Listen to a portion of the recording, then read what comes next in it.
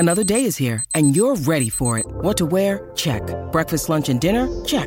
Planning for what's next and how to save for it? That's where Bank of America can help. For your financial to-dos, Bank of America has experts ready to help get you closer to your goals. Get started at one of our local financial centers or 24/7 in our mobile banking app. Find a location near you at bankofamerica.com/talktous. What would you like the power to do? Mobile banking requires downloading the app and is only available for select devices. Message and data rates may apply. Bank of America N.A., member FDIC. When you need mealtime inspiration, it's worth shopping Kroger, where you'll find over 30,000 mouth-watering choices that excite your inner foodie. And no matter what tasty choice you make, you'll enjoy our everyday low prices, plus extra ways to save, like digital coupons worth over $600 each week. You can also save up to $1 off per gallon at the pump with fuel points. More savings and more inspiring flavors make shopping Kroger worth it every time. Kroger, fresh for everyone. Fuel restrictions apply. Welcome to the New Books Network. Confounding, exhilarating, and contagious. Emotions matter, and so does applying emotional intelligence. Welcome to Dan Hill's EQ Spotlight, the podcast where emotions rule. Whatever the topic, how do hearts and minds collide? Find out with your host, a college professor turned globe-trotting EQ entrepreneur. His mission? Each week, Dan joins prominent authors in decoding how emotions drive outcomes and make people tick. Now, on to the show. Hello, everyone, and thank you for joining me for the 105th episode of my podcast, Dan Hill's EQ Spotlight.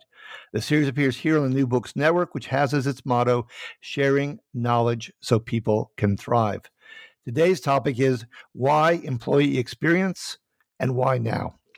Excuse me. I'm joined by Belinda Ganaway, who along with Emma Bridger is the author of Employee Experience by Design, How to Create an Effective EX for Competitive Advantage. The publisher is Kogan Page. Belinda is the director at the employee experience consultancy Fathom XP. Her fascination with organizational culture began when she was a journalist working in the UK Houses of Parliament. Welcome to the show, Belinda. Thank you very much for having me. Absolutely. So you like to go by D, so we're going to, or B rather, we're going to use that going forward. Can you give us a brief overview of the book, please? Absolutely. So it's a practical guide to understanding and designing a better employee experience. We wrote it for a couple of reasons, really to demystify employee experience and to answer the question, what do we do about it? There are several books out there that talk about what it is, but actually we wanted to offer something really practical that any organization in any sector could really use to get started with, as I say, understanding and designing a better experience for all employees. And we wanted to dispel some myths. And I think that sort of idea for all organizations was really important to us as well. We'd like to think about it as almost democratizing employee experience. I think there's a danger that some of the literature out there that it seemed like employee experience was something you should think about for people sitting in nice city offices or nice home-based offices as well, but sort of knowledge-based workers. But actually, we fundamentally believe that everybody deserves to have a good, if not a great, experience at work. So that's why we wrote it. Well, I absolutely love what you just said because, you know, as we're sitting here watching the Ukraine conflict unfold and the battle for democracy, the idea of extending democracy in full force into the workplace and across all ranks is really appealing to me, I must say. There's a couple of things in your introduction that intrigued me. One was certain myths that need to be dispelled. I'd love to hear what those are in a second. And then in the title for today's episode, it's Why Now? So I'm wondering if you can hit both of those. What are those myths and why now?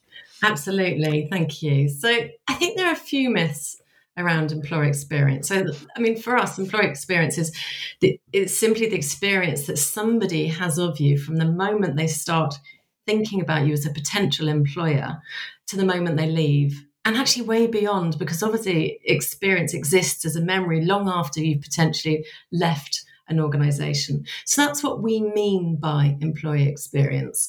But even defining employee experience can be a little bit tricky and it can take you all over the place. But that's why we like a really simple definition. In fact, one of our clients who works in public services here, they say employee experiences is all about creating more good days at work. So that's even simpler. So that's kind of like the organizational focus of what you do about employee experience, if you like. So it's tricky because it's both the experience people have, but also what organizations do about it. And I think that's part of the reason it becomes complicated and a little bit elusive. And I think that leads to some of these myths, or it becomes hard to dispel some of these myths. So I think there are probably 5 myths. The first one, actually, a great employee experience is all about perks. And this often gets reduced down to people talking about employee experience. Actually, one organisation I worked with last year, the MD there said, yeah, I'm just not into employee experience and all that fluffy stuff, cupcakes and table tennis tables. So that really, in fact, the employee experience is not about perks. It's not about, the free beer Fridays or whatever it is. It genuinely is about the emotional experience somebody has working for you and their journey to work for you and their journey as they cease to work for you as well. So number one, it's not about perks. I think for me, the second myth is this idea that it's all about HR. HR owns it, or HR's got this, if you like. What we know is it's so logical as soon as you sit down to think about it, is that HR is one bit of the picture, but actually it's about everybody you work with. It's about the culture of the organization. It's about your line manager. It might be about your facilities. Absolutely. It's definitely about internal comms. So it's about so much more than HR. And it's also about the employee themselves as well, because a lot of employee experience is determined by the individual's mindset as well.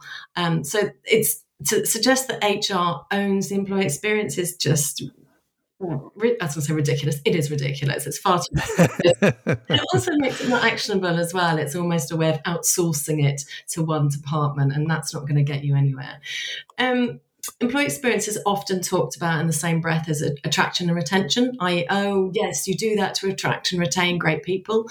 Actually, it's so much more than that. And in the years that I've been working in this area, what's really nice is there's now so much more data out there to back up the anecdotal evidence that we've seen about the impact of employee experience on really important things like reputation, on innovation, productivity, and actually, importantly, financial performance as well. Next one is, we covered this already, it is this idea that employee experience is all about folks in flash offices, whether that's a home office or a city office. It's not. We believe it's for everybody.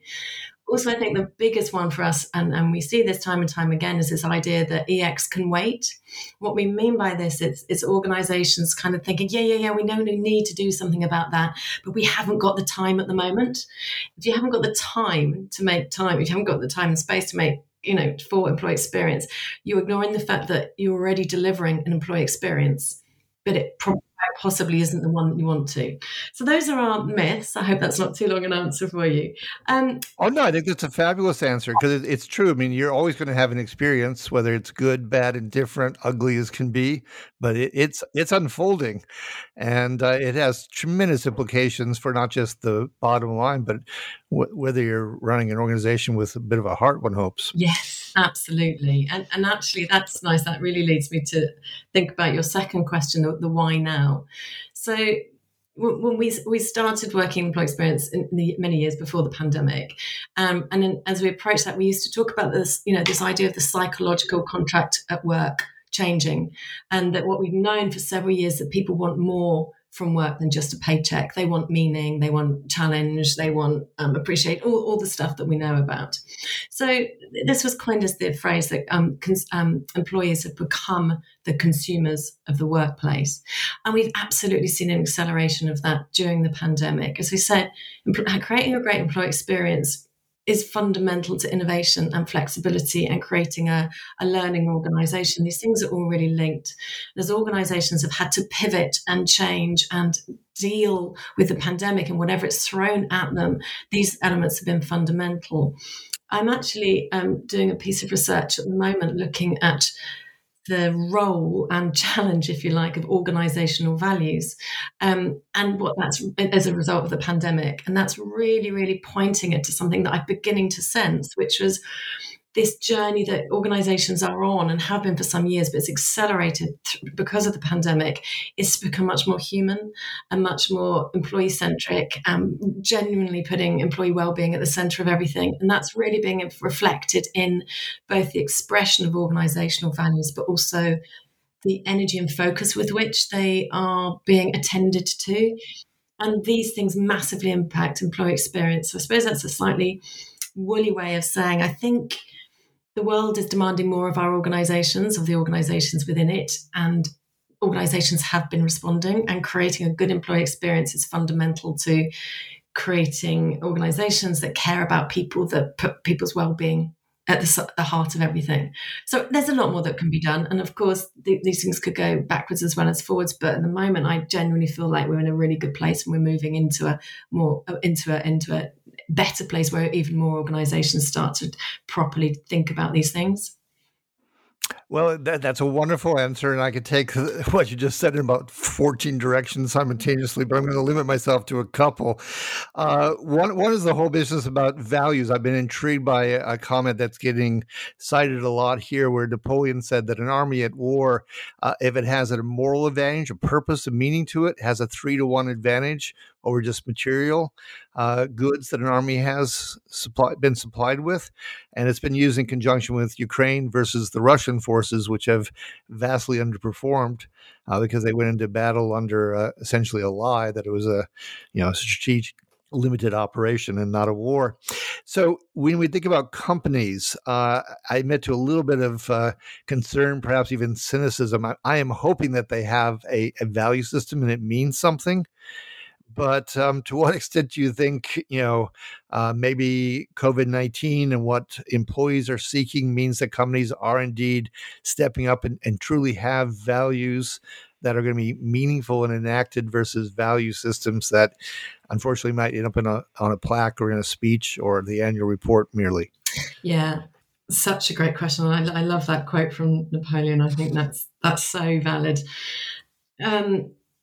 Yeah, we started this research because I do a lot of facilitation. I work with a lot of groups and help out a lot of events. And more and more and the people I work with are typically HR, internal comms, employee experience, and business leaders as well.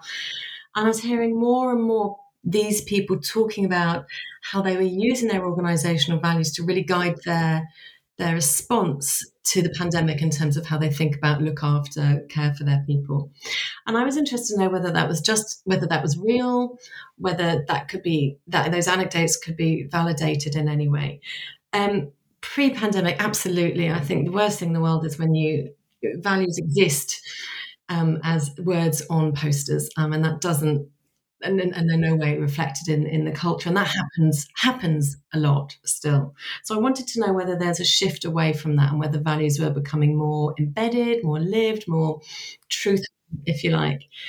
And the research that we're doing, it is global research, suggests that they are. That's not to say that this is universally the case, but in the vast majority of I think it's something like 60% of respondents to the survey are saying that their organizational values are being more lived now or better lived now than they were before the pandemic.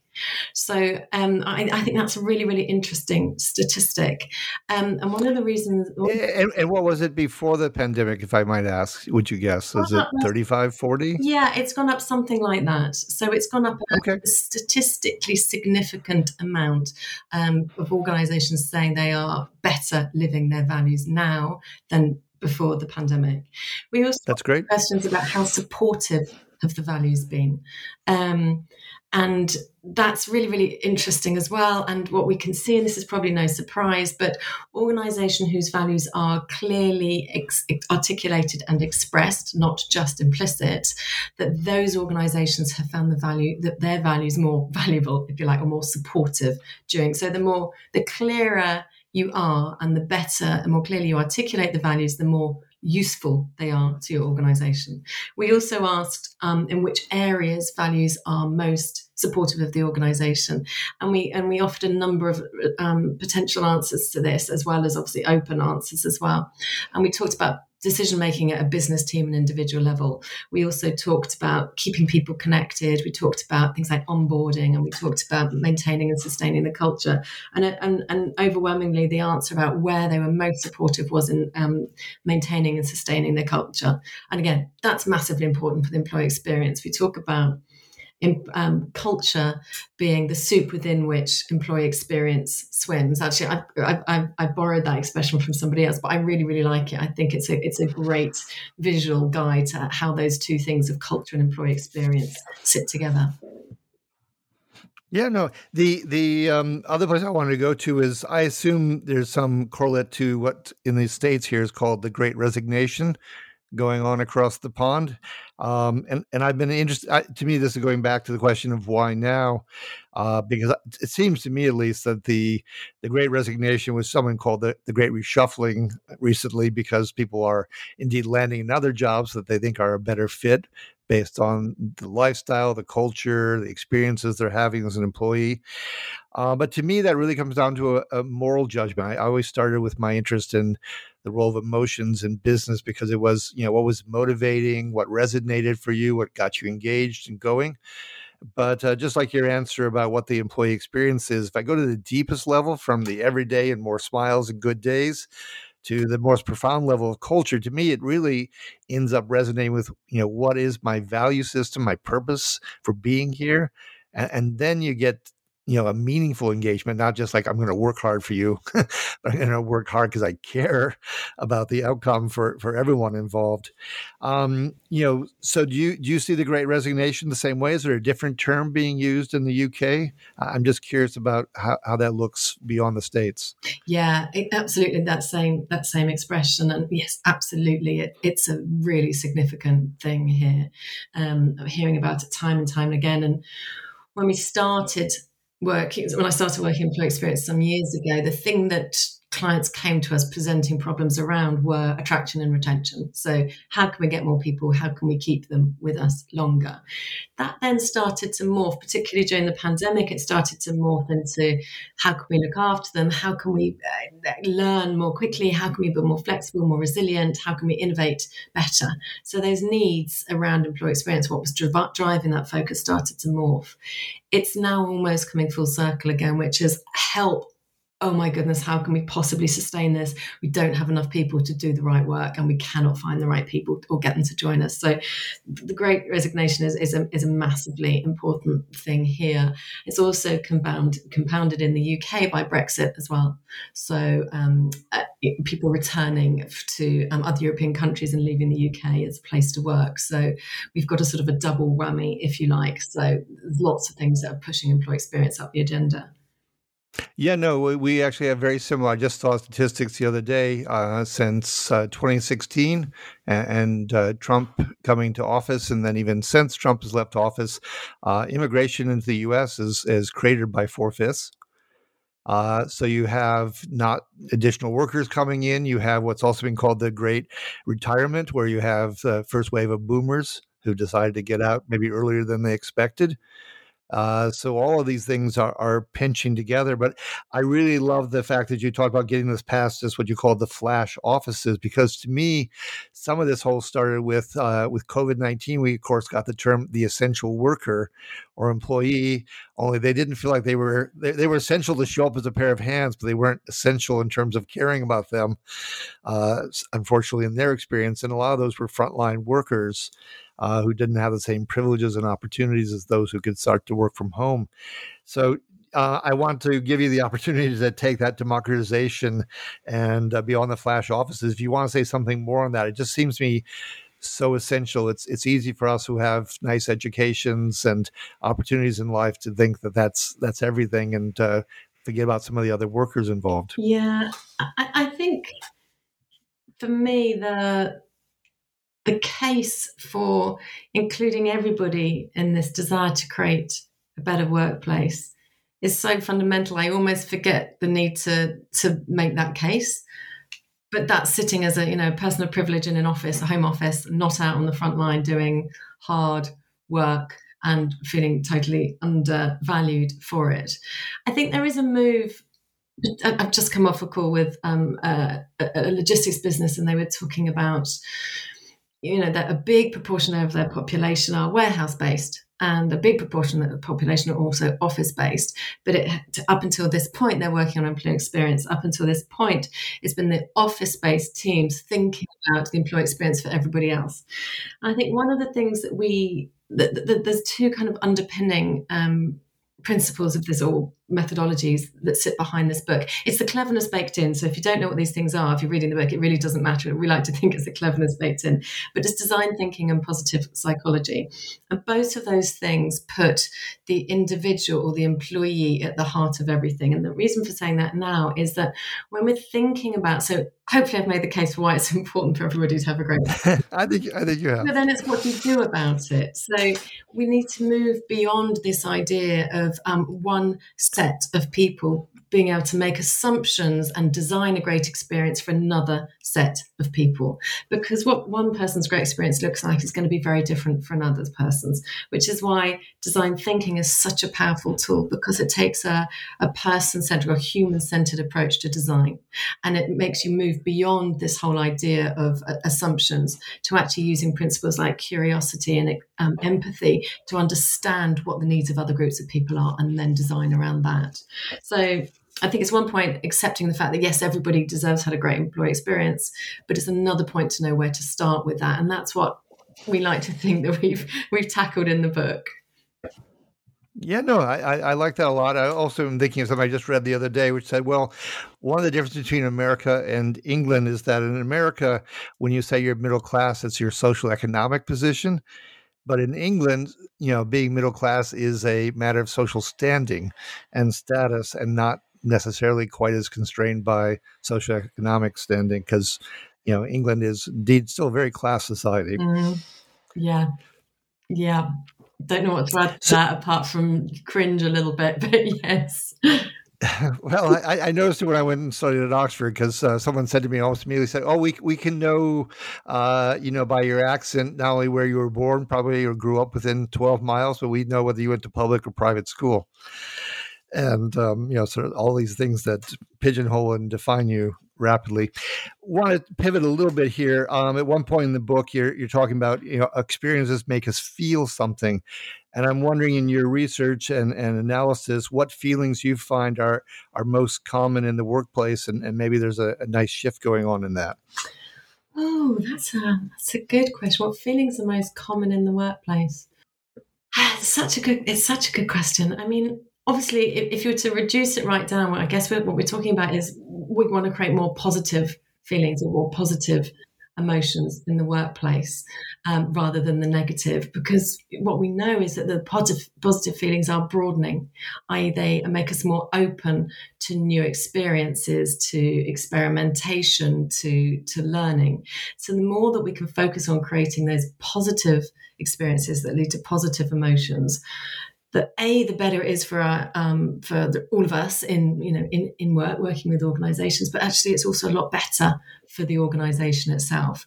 As soon as you start creating negative experiences or experiences that lead to negative emotions, you get a narrowing impact. So people, you move into fight or flight mode.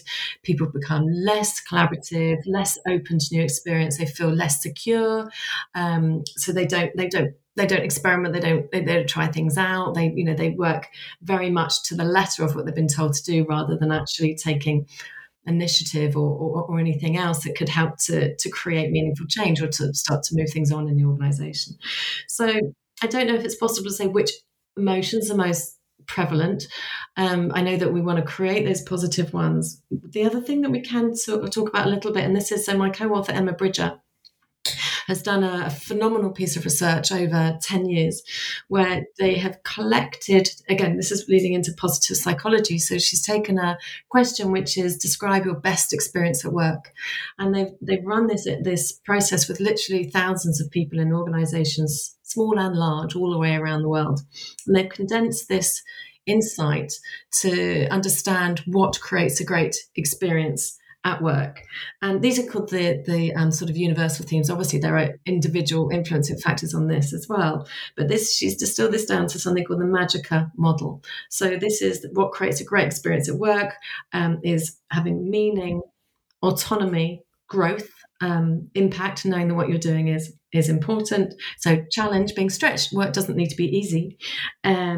Appreciation, connection, and autonomy. I think I've said autonomy. I've probably said one of those more than once, but that's the Magica model. And I think those are, I don't know if you describe those as emotions, but those are the elements of what create time and time again create a great experience at work. And I think what's nice there, it's not, obviously it doesn't say being paid well, but it doesn't need to be easy. If you think about, if you asked, Emma talks about running the marathon, and that is a deeply painful activity, believe me.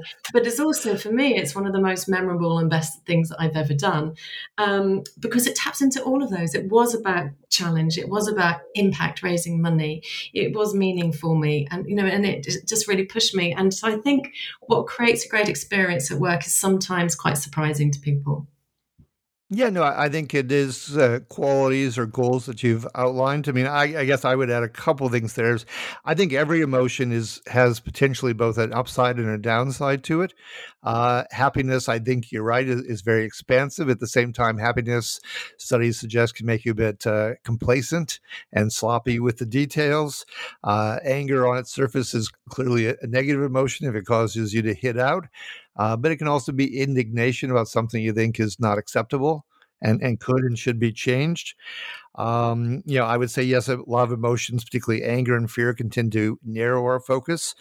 On the other hand, I guess conventionally, I'd say sadness would be thought of as a negative emotion, but I often think of sadness as a chance for reflection. You've been disappointed. Why? It can lead you to greater empathy, in fact.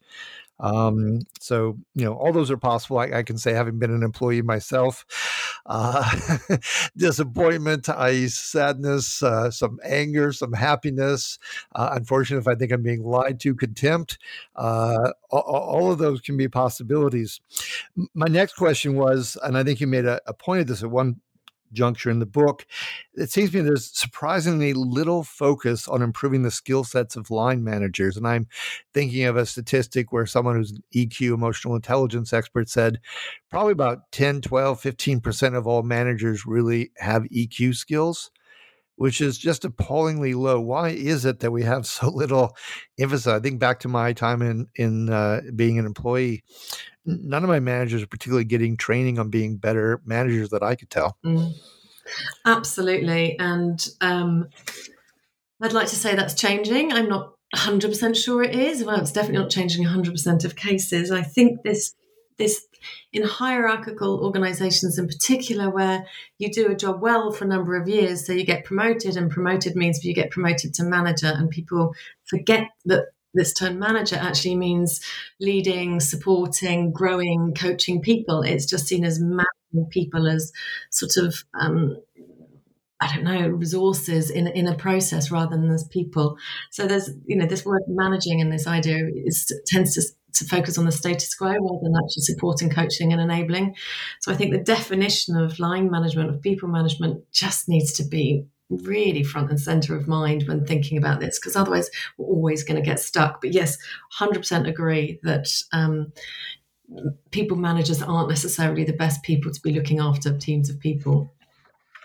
Well, I've seen a statistic, I think something like 30, at least in the States here, maybe 35% of all, discretionary spending by corporations is on executive education, which is fine and good. But I'm left thinking maybe some portion of that should be parceled out to the line managers a bit more, just to strengthen the organization. Yeah, because for the reasons that we know, and also it's really easy to forget that managers are employees as well. And if you're putting them into a role that's ill-defined and which they're not set up for success, that's deeply unfair. So I just think it needs a proper rethink. It just needs to be, as you say, the education piece, the role definition needs to be really looked at in a lot of organisations, and then the skills that these people need to be really focused on to enable them to do a great job. I could go a million places with this conversation in easily an hour, but we're going to run out of time here pretty shortly. I have at least one more question for you. You make a good and important case for the importance of empathy. What are some of the cognitive biases you've seen that, unfortunately, in the workplace tend to limit empathy? That's a really good question. I think there's, for me, it's the assumption piece. It's the assuming that the people in HR who often get the mandate to do this work, it's assuming and making an assumption about ourselves that we know what's good for other people. So there's that sort of confirmation bias, I guess, in there, that we know what's best. And actually, even when we collect the data, we use that people data to reinforce the decisions that we've already made. So I think that idea that also this idea that, if I'm an HR, I should have all the answers. And if I don't, I need to pretend that I do. So it's Yeah. to admit that, and it's a huge mindset shift. It's hugely challenging to really lean into this idea of curiosity, which is what questions do I need to answer in the first place? And then how do I exercise my empathy muscle to go and use them? And that is, as I say, it's a big mindset shift and fundamental to taking a human-centered approach. There are probably many more biases at play in there that I haven't thought of, but those would be the ones that sort of jump to mind. No, I think that's fair. I mean, in the book, you had mentioned at one point, you and Emma, about HR seems to sometimes prefer surveys over real dialogue, because real dialogue means you're going to have to be vulnerable and you're going to hear some answers you didn't expect, or maybe are going to have to cause you to rethink your assumptions. And human beings don't tend to like to go back over ground they thought it was settled. Requires more effort, more humility sometimes. But no, that makes sense to me. So I need to draw it to a close, regrettably, but it's been a wonderful conversation. I really endorse where you are headed with this book, and I wish it all the best. This has been episode 105, Why Employee Experience and Why Now? My guest has been Belinda Ganaway. She is the co-author of The Employee Experience by Design, How to Create an Effective EX for Competitive Advantage. If you enjoyed today's show, please give it a rating or review on iTunes. You can find other episodes by going to my company's website at the obligatory 3 W's, sensorylogic.com, or to the New Books Network and type in Dan Hill's EQ Spotlight, and you'll see the other guests I've had on over the past 2 years. Finally, I like to conclude every episode with an epigram. In this case, I took one from F. Scott Fitzgerald, who said, "To be kind is more important than being right." Until next time, take care and be well.